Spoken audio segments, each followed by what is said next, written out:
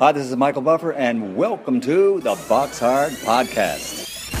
Hello, everyone. This is Mikey Garcia. This the monster from the swamps, Regis Rougarou Prograis. Hey, what's up? This is King Carlos Molina, former IBF world champ. This is Michael, the Bounty Hunter, 2012 Olympian and your people's champ.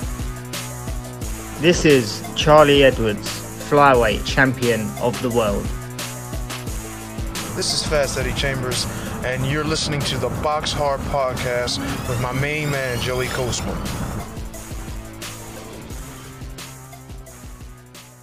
Hello everybody and welcome to episode 364 of the Box Hard Podcast. I'm your host Joey Coastman. I'm joined as ever by former heavyweight world title challenger Mr. Fast Eddie Chambers. Eddie, how you doing this week, my man? I'm doing good, my man. How about you? All good, my friend, all good. Always good when speaking with you. Slight bit of a sore throat, so I'm going to try to take things easy. But yeah, aside from that, everything is all good. In part one, we're actually going to do the review part and the news. Then welcome our special guest, which will be Harlem Eubank, fighting this weekend. Of course, the cousin of Chris Eubank Jr. We'll be speaking to him in a few moments. And then in part two, it's going to be the preview part because there's really not much at all to review. So yeah, we're going to dive straight into the review part. There was supposed to be a card taking place on the weekend that got cancelled. We mentioned it as well last week. Dusty Hernandez Harrison, his father, Buddy Harrison, was fatally shot. And yeah, there was obviously a gathering to reminisce on his life, and it was a candlelight vigil. And that went ahead. And Dusty was intending to fight on the weekend, but no, the card in the end got pulled. And Anthony Peterson was supposed to be on that undercard, but the entire card, like I say, got pulled. The only fight that did end up happening is the one that took place at the Auditorio Municipal Fausto Gutierrez Moreno in Tijuana, Baja California, Mexico. No Spanish Mexican accent from me this week due to the sore throat, so I'm not sure if people are going to be happy about that. Maybe they're going to enjoy the fact I'm not doing it, because maybe it annoys some people, I don't know. I just like to, display it every time I get a chance to, mainly just for Eddie. But anyway, this one took place in Mexico. Luis Nery was set to be taking on Jesus Garcia, but in the end, he pulled out the fight. I'm not sure what happened there, but in stepped the late replacement David Carmona, and David Carmona was knocked out in 3 rounds. So Luis Nery now 33-1. That was it, like I say, for the review part. So yeah, there really wasn't too much at all to go over there. Moving on to the news part then, before we wrap up this bit and welcome our special guest. This piece of news is where I'm going to start here. Joe Cordina has been stripped by the IBF. He suffered a hand injury in training, and he was set to be taking on Shavkat Rakhimov on November 5th in Abu Dhabi. That one's now off, and the IBF have actually, like I say, stripped Joe Cordina, which has caused a lot of discussions online now, because a lot of people are saying, wow, the IBF are a bit harsh here. I mean, the guy's injured. Like, he's posted a picture of his hand. It looks absolutely horrendous. Looks like the kind of hand that you'd put on for Halloween when you go knocking on people's doors. Like, it literally looks horrendous, his hand. And he's injured. He's legitimately injured, can't have the fight due to injury, so why is he being stripped? But then apparently there was some kind of agreement in place for when he boxed Kenichi Ogawa for the title, that no matter what, the winner had to take on Rakhimov by the end of the year, I think it was. And obviously Cordina's not going to be able to fulfill that obligation, and therefore he's been stripped. So yeah, it seems a bit mad, but it is what it is. In other news, what else do we have? Richardson Hitchens will be taking on Yomar Alamo for the IBF North American Super Lightweight title. That's going to be the co-main event. Montana Love getting in with Steve Spark for the WBA Intercontinental Super Lightweight title. Again, the date for that, Saturday, November 12th at the Rocket Mortgage Fieldhouse in Cleveland, Ohio. It's going to be live on DAZN, obviously a Matchroom card there. In other news, what else do we have? This is a mad fight, actually. November the 12th, we're going to see the UK's Denzel Bentley coming off a great win a few weeks back over Marcus Morrison. He goes out to the States to take on the Kazakh danger man, Janibek Alimkhanuly, who, of course, dispatched of Danny Dignam in pretty brutal fashion. And a lot of people say that Demetrius Andrade decided to, move out the way of Janibek and move up to the weight class above to stay out of his way. That's just speculation, of course. But yeah, Alimkhanuly, a southpaw power puncher, he's a serious problem.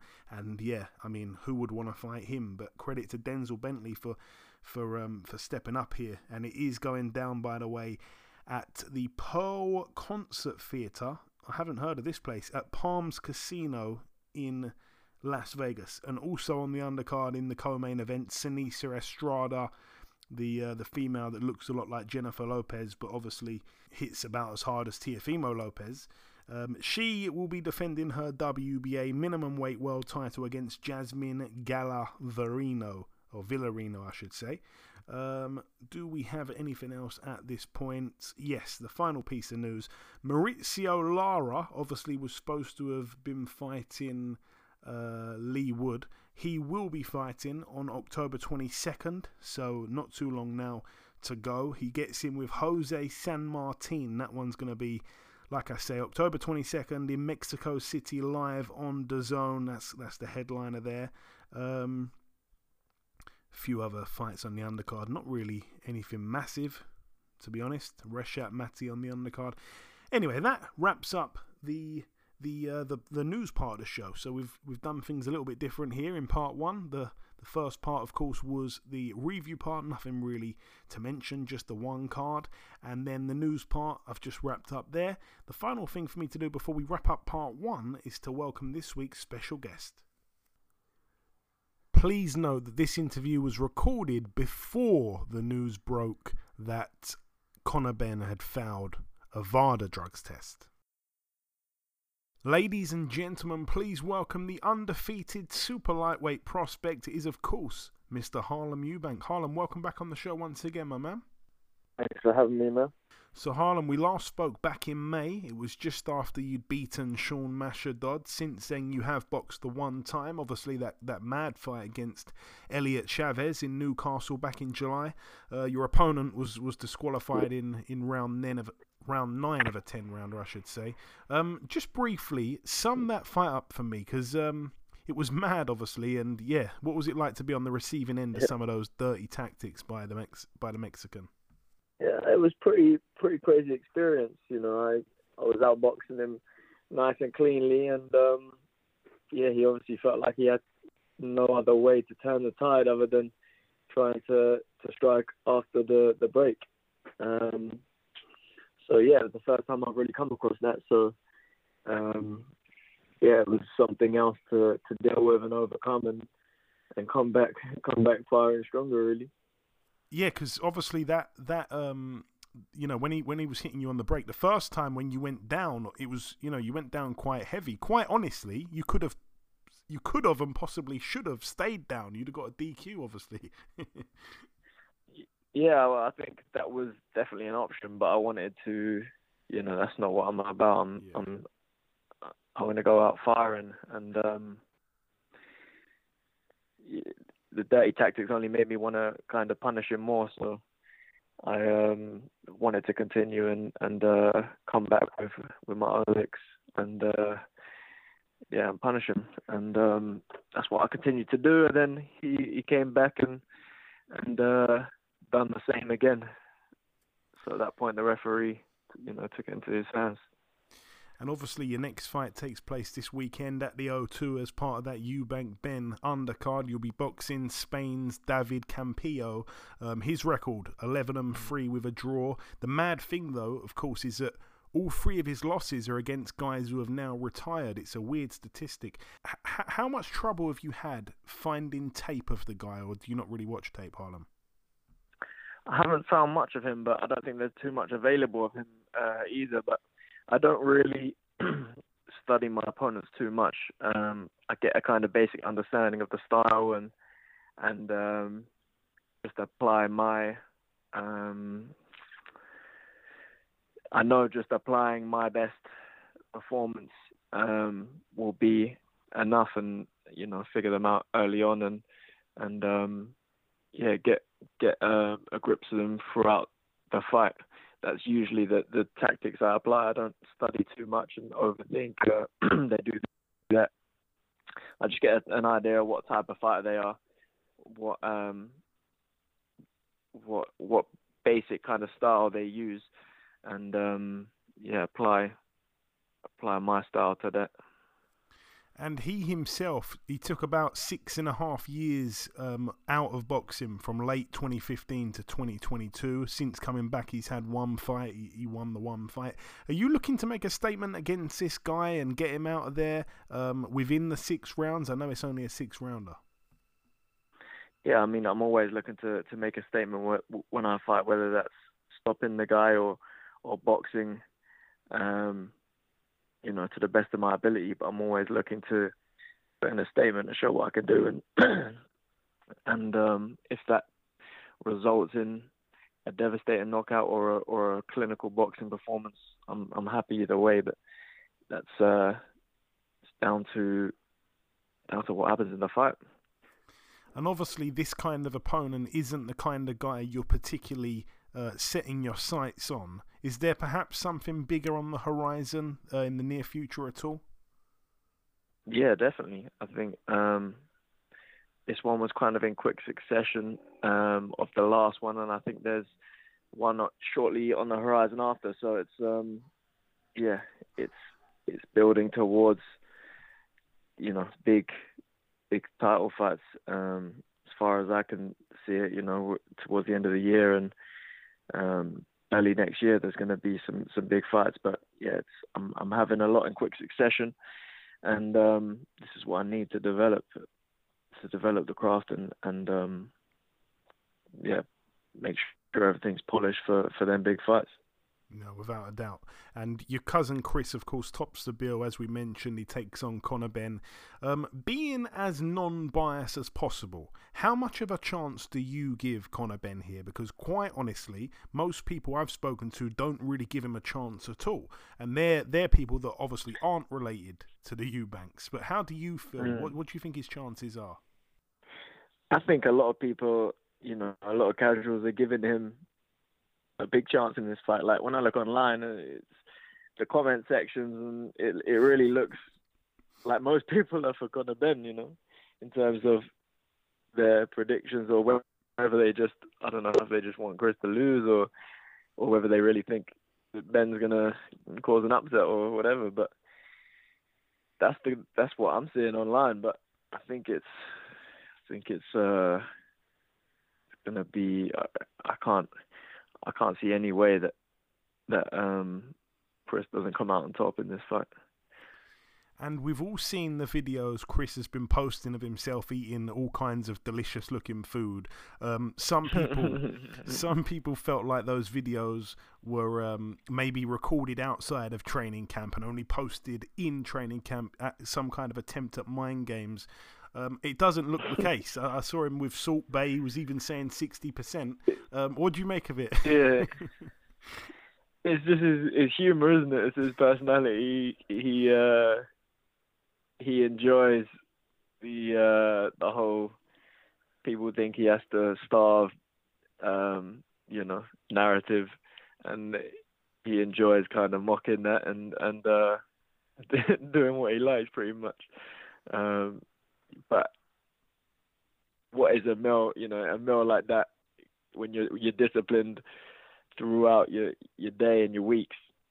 I mean, how much difference does a cheat meal make, really? So he's enjoying himself, and I think a lot of people are seeing a different side to his character and seeing some humor, and a lot of the comments are like, "Stop making me like you, Chris." So he's enjoying it. No, certainly. And on the complete other hand, we've got obviously Chris Eubanks Sr. telling people this week to boycott the event, saying that getting to 157 could be placing Chris Jr. in a lot of danger. Chris Sr. mentioned brain injuries and stuff like that, which was kind of strong and a bit like, whoa. What do you make of that, Harlem? I think Senior has a lot of stuff going on, outside of boxing, and at the end of the day, he's a father that's maybe concerned about the weight and concerned what effect it can have, and he's seen different types of trauma within boxing, and I think he's speaking as more as just a concerned father outside of boxing rather than someone that's really into this fight and rather than having his boxing head on. I think he has his his father's head on, and it's understandable. Yeah, no, for sure. And the other time you both boxed on the same card, back in Cardiff, you seemed to bring the magic out of each other. Are we going to see the Eubanks steal the show once again?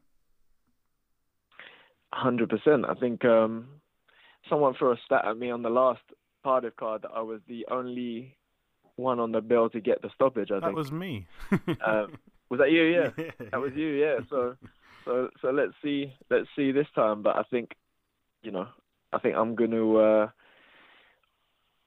open the show in fashion, and Chris is going to close it in fashion, and I think it's going to be a Team Eubank celebration.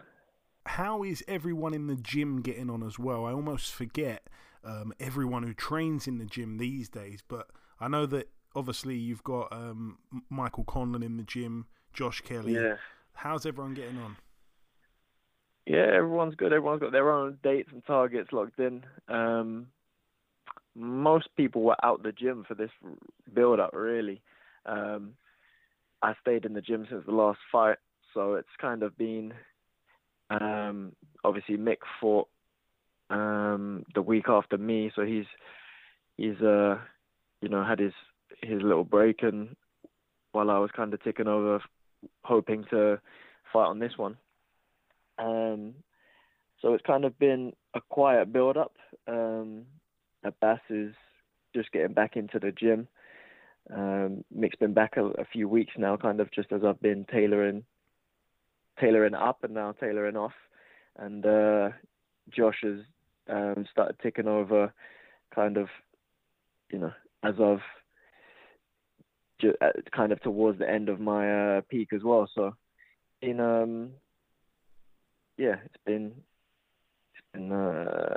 slightly different to normal having everyone in, but obviously Shannon's been in preparing for this one as well. So it's just been focused on kind of what I'm doing really, and maybe a bit less camaraderie than usual with everyone, firing off everyone, but still a good camp nonetheless.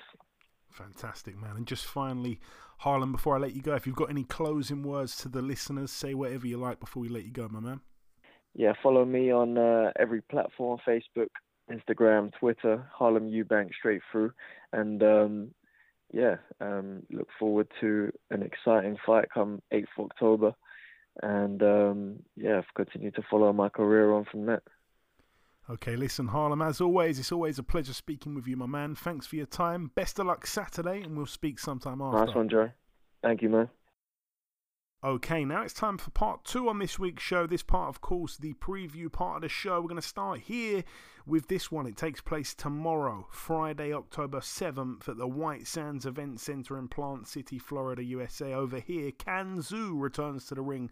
I think that's got to be the first time he's boxed since losing to Lee Wood. He is 18-3 in a 10-rounder here against Brandon Benitez, who's 18-2.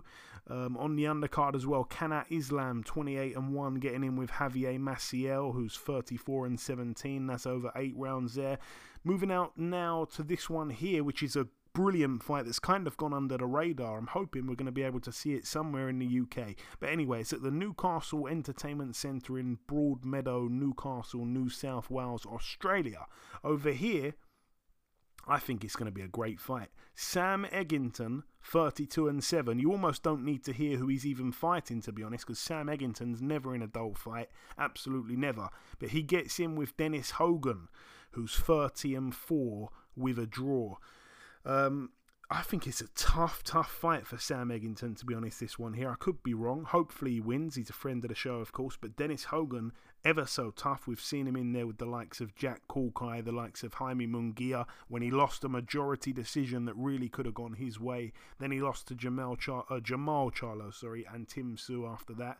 But he has put together 2 wins in a row now coming into this. And he also was able to beat Jimmy Kelly, who put in a good performance against Munguia after that. So, yeah, I think it's a tough fight for Sam Eggington, really. Yeah, I think that's going to be really interesting. I hope that, that he wins, of course. And I'm wondering how he travels. Is he a good traveller? Sam Eggington, I can't think of him coming out of the UK to have a fight as a pro somewhere else aside from the UK. Maybe he might have found himself over in France or Spain at some point. I can't remember off the top of my head, but this is a long way away from home, and obviously there's a lot to adjust to in terms of the climate change, the time zone, all the rest of it. So all the best there to Sam the Savage Eggington in what will be his 40th pro fight. Moving out now to undoubtedly the big one this weekend. It, of course, takes place at the O2 Arena in Greenwich, London over here. Let's start with the undercard first. I'm going to run through this. Friend of the show, Lyndon Arthur, 20-1 in a fight here against Cesar Reynoso, who's 17-17 with 4 draws. Lyndon Arthur, I think, boxed about 2 weeks ago. So, yeah, it's going to be good to see him back out, even though the opponent isn't great. It's going to be someone to, I guess, beat up quite easily, get that last little payday before the end of the year, and come back stronger next year. Good guy is Lyndon Arthur, by the way. Shannon Courtney makes her ring return. I think she's been out for quite a long time. She's 7-2. She gets in with Gemma Rugg, who's 5-4.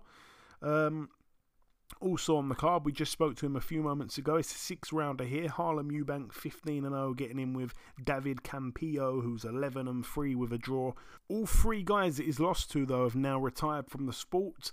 And he himself had about 6.5 years out of the ring. He returned back in earlier this year, 2022, after being out since 2015. So he himself had a massive long break there. He's come back with 1 win since that huge hiatus. Elsewhere on the card, Chloe Watson, who is currently 3-0, gets in with Nancy Franco, who's 19-17 with 2 draws. That's over 6 2-minute rounds there. We also have Galal Yafai defending his WBC International Flyweight title. He's 2-0. He gets in with Gohan Garcia, who's 12-1 with a draw. We've got Felix Cash, 15-0, getting in with Connor Coyle, who's 17-0. That one's for the WBA Intercontinental Middleweight title, which is currently vacant. I feel like it's been ages since I've said this, but somebody's O must go. Elsewhere on the card for the EBU European Super Bantamweight title, Spain's Mary Romero, the current champion, 8-2, gets in with the undefeated Ellie Scotney, who's 5-0 of Catford. That's over 10 2-minute rounds there. All the best to Ellie Scotney. And then the main event, the main fight of the weekend by miles, Chris Eubank Jr., 32-2. This fight here, of course, takes place at 157 pounds. He gets in with Conor Benn, who really is a welterweight. Chris Eubank Jr. has weighed in as high as 168. Conor Benn, like I say, 21-0. Yeah, it's a fight that I don't think either guy needed, for their careers to take off. Obviously, Eubank has had a career that's been quite decent up to this point. I say decent, I don't say good or perfect or anything like that. He's had a decent career. He's gotten some big opportunities, some that he probably didn't deserve. I don't think he's been in there with the names that we want to see him in with. This is another example of a name we don't want to see him in there with, to be totally honest, if you're a hardcore boxing fan. Otherwise, if you're a casual boxing fan and people like Conor Benn and Chris Eubank Jr. are huge names to you, and you've never heard of the likes of Gennady Golovkin, Charlo, Andrade, and all the rest of those guys, then yeah, maybe you think this is a fantastic fight. But I don't. I think this is a little bit uncalled for. I think that Eubank Jr. pretty much fights for money. I think that's his motivation. I don't think he gives a damn about becoming a world champion. I think it's all about money and image for him. As for Conor Benn, he's still undefeated. He's 21-0. I think he's probably one of the most improved fighters probably in the entire world of boxing, because if you saw his fights when he first turned pro, he was really, really shaky. He was really, unimpressive, actually, I'd go as far to say, having really close fights against journeymen and stuff like that. But since then, he's come on leaps and bounds. He's turned into a really good fighter. He's gotten some really good names out of there, but the step-ups have been very steady and very cautious and very careful. And this almost rips up the work they've put in to get him to the position he's in, because he's ranked in all the governing bodies and stuff. This guy is a guy who's right up there in the top 5 or whatever, in line to take on the likes of a Crawford or a Spence, the two top guys at the minute at 147.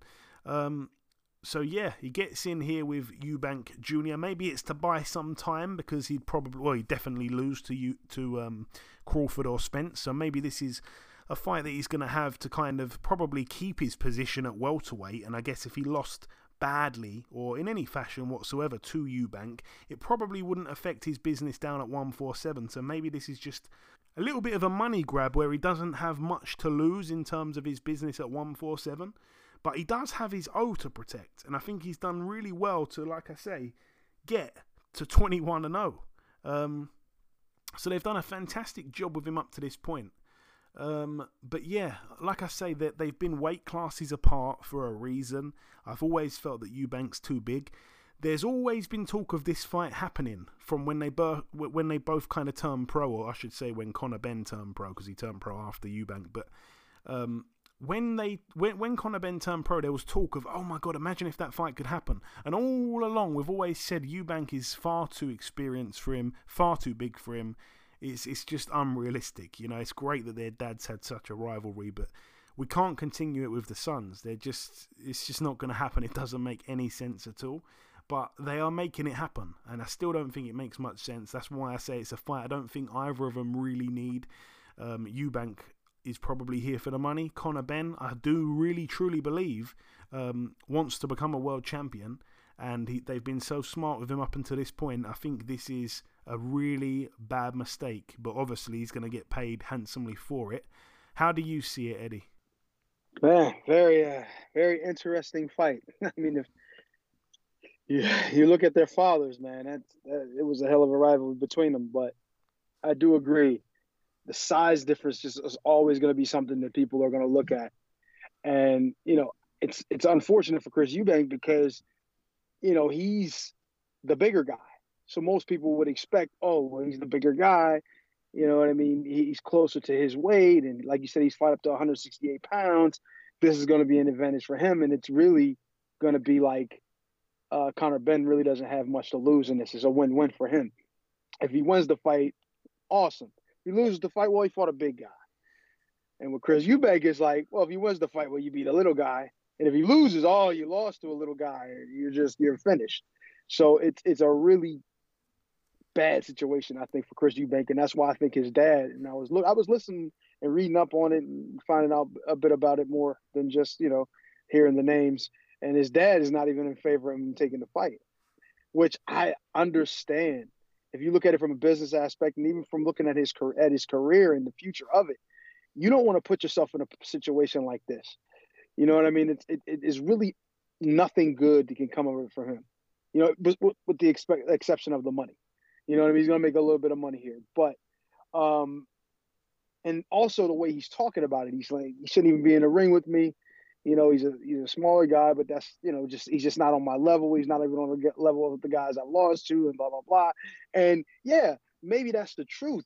But if it is, and you go in there and lose to him, especially after talking like this, and, then you being a bigger guy and all of this, it's just going to really look bad for the rest of his career. So I understand why his dad is like, I don't really think you should be taking this fight, because it really just puts him in a bad spot in so many ways. And it's just like, why would you do this to yourself? But I mean, look, for British boxing and for the history and of his father, both their fathers and the rivalry they had, it just looks great. It's an exciting thing, and it's more so for the fans than it is honestly for the fighters. Obviously, I think Conor Benn stands to gain more, obviously.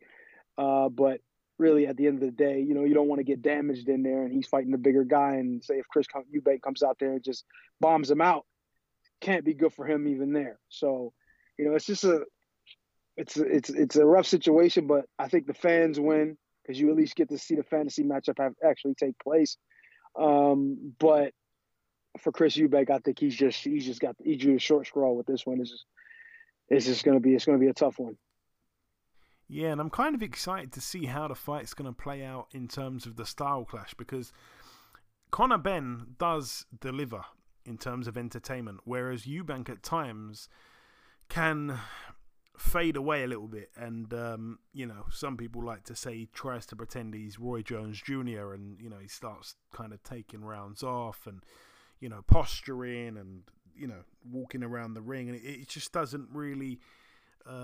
it doesn't look that good. And, some people think that he could let rounds slip away if he, starts acting like that while Ben tries to force the fight. He can end up losing so many rounds because, he's not on his game, that maybe Ben could have it quite close on the cards. I don't know. I'm really not sure how it's going to go. I think if I had to put my money on something, I'd probably say... I'm completely with Eubank Jr. to win. I think that's certainly going to happen. But whether it's going to be by stoppage or by points, I'd probably lean towards a stoppage. I think Conor Benn, you think about the best opponents he's been in with, it's all those kind of guys like Samuel Vargas and Adrian Granados and Chris Algieri, 140 fighters really. He has knocked most of them out, so good for him, and that's impressive to think where he's come from to now. But he's fighting a middleweight, and yeah, he's a little bit depleted, having to go to 157 and all the rest of it, and the hydration, they're not letting him hydrate too heavy and stuff. So I think they've tried to give Conor Benn as big of an advantage as they possibly could have, but I still think it's not going to be enough. I mean, he's fighting a much bigger guy, really. And, I don't think going to 157 is going to deplete Eubank enough where he's going to, not look himself. And I think he will have the bit between his teeth, even though we've seen him posting pictures of himself and videos of himself eating Kentucky Fried Chicken and other lovely-looking food. I don't think... he's not showing us the hard training that we know he puts in. I think he does have the bit between his teeth. I think he will try to make a statement here. And, a lot of people are actually thinking he's going to lose. So I think that kind of stuff is what he needs to motivate him and fuel him. And I think we're going to see a good performance from Eubank Jr. I think he's going to put on a bit of a demolition display. And, you can't compare Chris Algieri to Chris Eubank. You just can't. And this is a wild step up for Conor Benn, who, as I keep saying, was manoeuvred so carefully to get into the position he's in. They've built him, perfectly. They haven't put a foot wrong, and I can't understand why they're choosing to do this. It has to be for the money. There's nothing else to gain from it. It is bizarre. But yeah, I think I'd probably go with a Chris Eubank stoppage late in the fight, second half of the fight, maybe. Yeah, I'd be surprised if it was in the first half. But Conor Benn's not been in with anyone like this. I don't care what anyone says. Okay, that's that card there. Moving out now to the final one. It takes place at the Dignity Health Sports Park in Carson, California. Over here, we've got, on the undercard, Gabriela Fundora, 8-0 in a 10 2-minute round contest against Naomi Reyes, who's 9-1. Despite having 10 fights to her name, she's never actually been 10 rounds. So this will be the first time Reyes goes 10 rounds. Fundora, obviously, the sister of Sebastian Fundora, the towering Inferno. Elsewhere on the card, let's talk about this one here. Fernando Martinez, who's 14-0, a fighter here from Argentina, only 5'2", only obviously a super flyweight. He gets in with Jerwin Ancajas, who's 33-2 with 2 draws these days. Ancajas, in his last fight, boxed Martinez and lost unanimously, lost his world title to Martinez, so he gets a shot at it here again. So I'm guessing there must have been a rematch clause there. Can't say I remember watching the first fight, to be honest with you. Elsewhere on the card, Carlos Adames, who's 21-1, fights here for the WBC interim world middleweight title against former Charlo opponent Juan Macias Montiel, 23-5 with 2 draws. I've always liked Carlos Adames, to be honest with you, but it was a bit of a shock when he lost to Patrick Teixeira back in 2019. Since then, he's put together a couple decent wins, one particularly good win against Sergei Derevianchenko. Montiel, really known as a banger, because all 23 people he's beaten, he's knocked out, and his 5 losses have obviously come to higher opposition like the likes of Munguia and Charlo, stuff like that. But he gave a good account of himself against Jamal Charlo. It was actually a really good fight when it was not expected to be good at all, if my memory serves me right. So could be quite juicy there. It's a decent undercard fight for sure. I think it's definitely an undercard fight. And also on the undercard, Egis Kavalauskas, Eddie, the Mean Machine, 22-2 with a draw.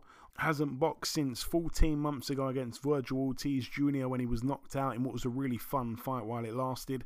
The fight before that, of course, he was able to beat Mikkel Zuski in the bubble during COVID. That was a fight where I think he was behind on the cards at the time of the stoppage, so he needed that stoppage to get the win. And the fight before that was when he lost to Terence Crawford. So he's not in the best form, really, the Mean Machine, Egis Kavalauskas, but he steps in with Michael Fox, friend of the show, 22-3, hasn't boxed as well for 14 months, when he got absolutely robbed blind by Gabriel Maestra there for the WBA interim world welterweight title. Everyone knew what happened there, and the fact that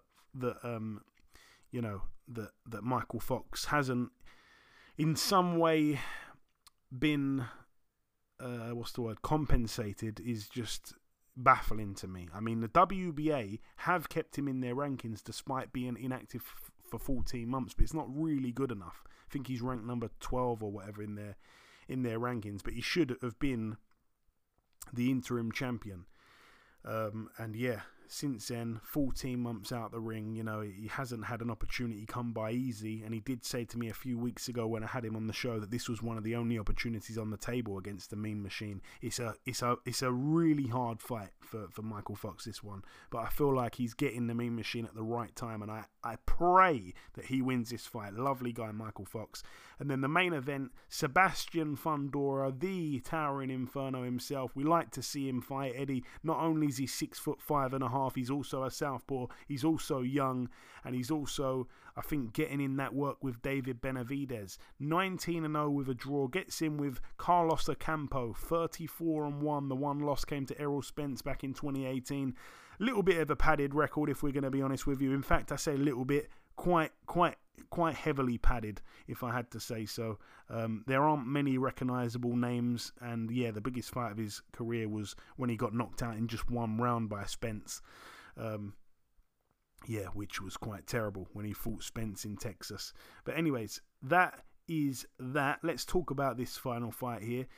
I guess it's all about Sebastian Fundora. He's not going to be able to knock him out in just a round. I wouldn't have thought so, but he's on such a run, and I think there's a lot of people, every fight he seems to be having, we're believing more and more in him and his capabilities, and the fact that he could very well be a future world champion. He's on quite a run, beating Erickson Lubin last time out, Sergio Garcia the time before that, the Spaniard who is a really good fighter, beat Ted Cheeseman, and he's on a bit of a run. Jorge Cota before that, Habib Ahmed before that. The guy's in good form, but particularly I know that you were impressed with that Erickson Lubin victory, so it's good to see him back out here against Carlos Ocampo, the towering inferno, the 6'5.5" southpaw already. Yeah. I like the fact that he doesn't, even though he's 6'5" or 6'6" or whatever his height is, he doesn't. I'm not saying he doesn't use it at all, because he does. Some of the uppercuts and some of the combinations, some of the shots he throws at range are good for a tall guy to use. But he comes to fight. He's not coming to take his time or just measure range, and he's not a boring kind of fighter, to be honest. And it's an exciting thing. It's an exciting thing to see. Kind of reminds me, not necessarily style wise, but maybe situational, if you think about it, like with a Diego Corrales. You know what I mean? Like I said, he fights a little more tall than Diego Corrales, but Diego came and all he was thinking about was action. He was thinking fight, fight, fight. And this guy kind of gives me that same kind of feel. Not necessarily the same style. Like, it's different. Like, he does some things. He uses his height in some ways. Obviously, Diego didn't use it much. But he has the capabilities, and he's a good enough fighter, definitely, beyond good enough to win a title. I think he's definitely a future champion. It all depends on who's there and whether or not they can deal with him. I think he makes it a very, very difficult challenge. That size, the punching power, the ability overall. He's a special guy, and the fact that he's a really big, tall guy just makes it even more interesting. So I'm looking forward to his career, and this is obviously another step in the right direction if he's able to win. Yeah, it's always good seeing him fight, and as you say, for a big guy, he does come to fight, he does make it interesting, and he does have the same reach as Vitaly Klitschko, which is crazy for a fighter at 154. What? There you go. Are you kidding me? Nope. 6'8", Vitaly Klitschko, and he's 6'6", so jeez. Vitaly was 6'7", wasn't he, Vitaly? Yeah, 6'7", Vitaly. Vlad was 6'6", wasn't he? Yeah. Well, they were saying 6'7", 6'8". But Vladimir is one of the biggest 6'6" you'll ever see in period. So I really don't think he's 6'6". I think he's almost 6'7" or 6'7", and I think Vitaly for sure is 6'8". But that's just me. I fought Dimitrenko, and he seemed very similar in size more so to Vitaly than Vladimir. But I mean, they're all big. What the hell? I mean, what's a half inch in between them? But it is what it is. There we go. I love to pull out a little statistic there that takes people by surprise. That was cool, and yeah, that's crazy. So he's got a longer reach than you, Eddie, which is mad. A 154 fighter. But anyway, wow. Anyway, that's saying a whole lot, Joey. But anyway, that wraps up the preview part of the show in part one. Tickled me that. Part one, we did the news, the review part, and then the news, and then we welcomed our special guest Harlem Eubank. Support him this weekend. You have to. He's a good guy, Harlem, as I'm sure you all know. And then in part two, we did the preview part. The final thing for me to do to wrap up this show entirely is to come in with the outro, which I'll do in just a few seconds. Okay, and this wraps up episode 364 of the Box Hard podcast. I've been your host, Joey Coastman. Eddie Chambers has been with me for the duration of the show. A special shout out to this week's guest, the undefeated super lightweight, Mr. Harlem Eubank. The biggest thanks of all, though, goes out to you, the listeners. As I mentioned earlier, the interview with Harlem was recorded before the news that Conor Benn had failed a VADA drug test had broken, and so was the review and preview segments as well. At this very moment, at 2 p.m. on Thursday, October 6th, the card itself is still up in the air about happening. The press conference today was originally scheduled for 1 p.m. UK time, and it was pushed back to 4 p.m., which is 2 hours from now. So as of right now, no one is 100% sure what's actually going on, so I apologise if you were a bit confused by me previewing a fight that's in jeopardy and potentially not going to be taking place. But as I said, we recorded that segment before this stuff was made public. But yeah, that's about everything from myself. Enjoy your weekends, people. Stay safe, and we shall see you all again next week.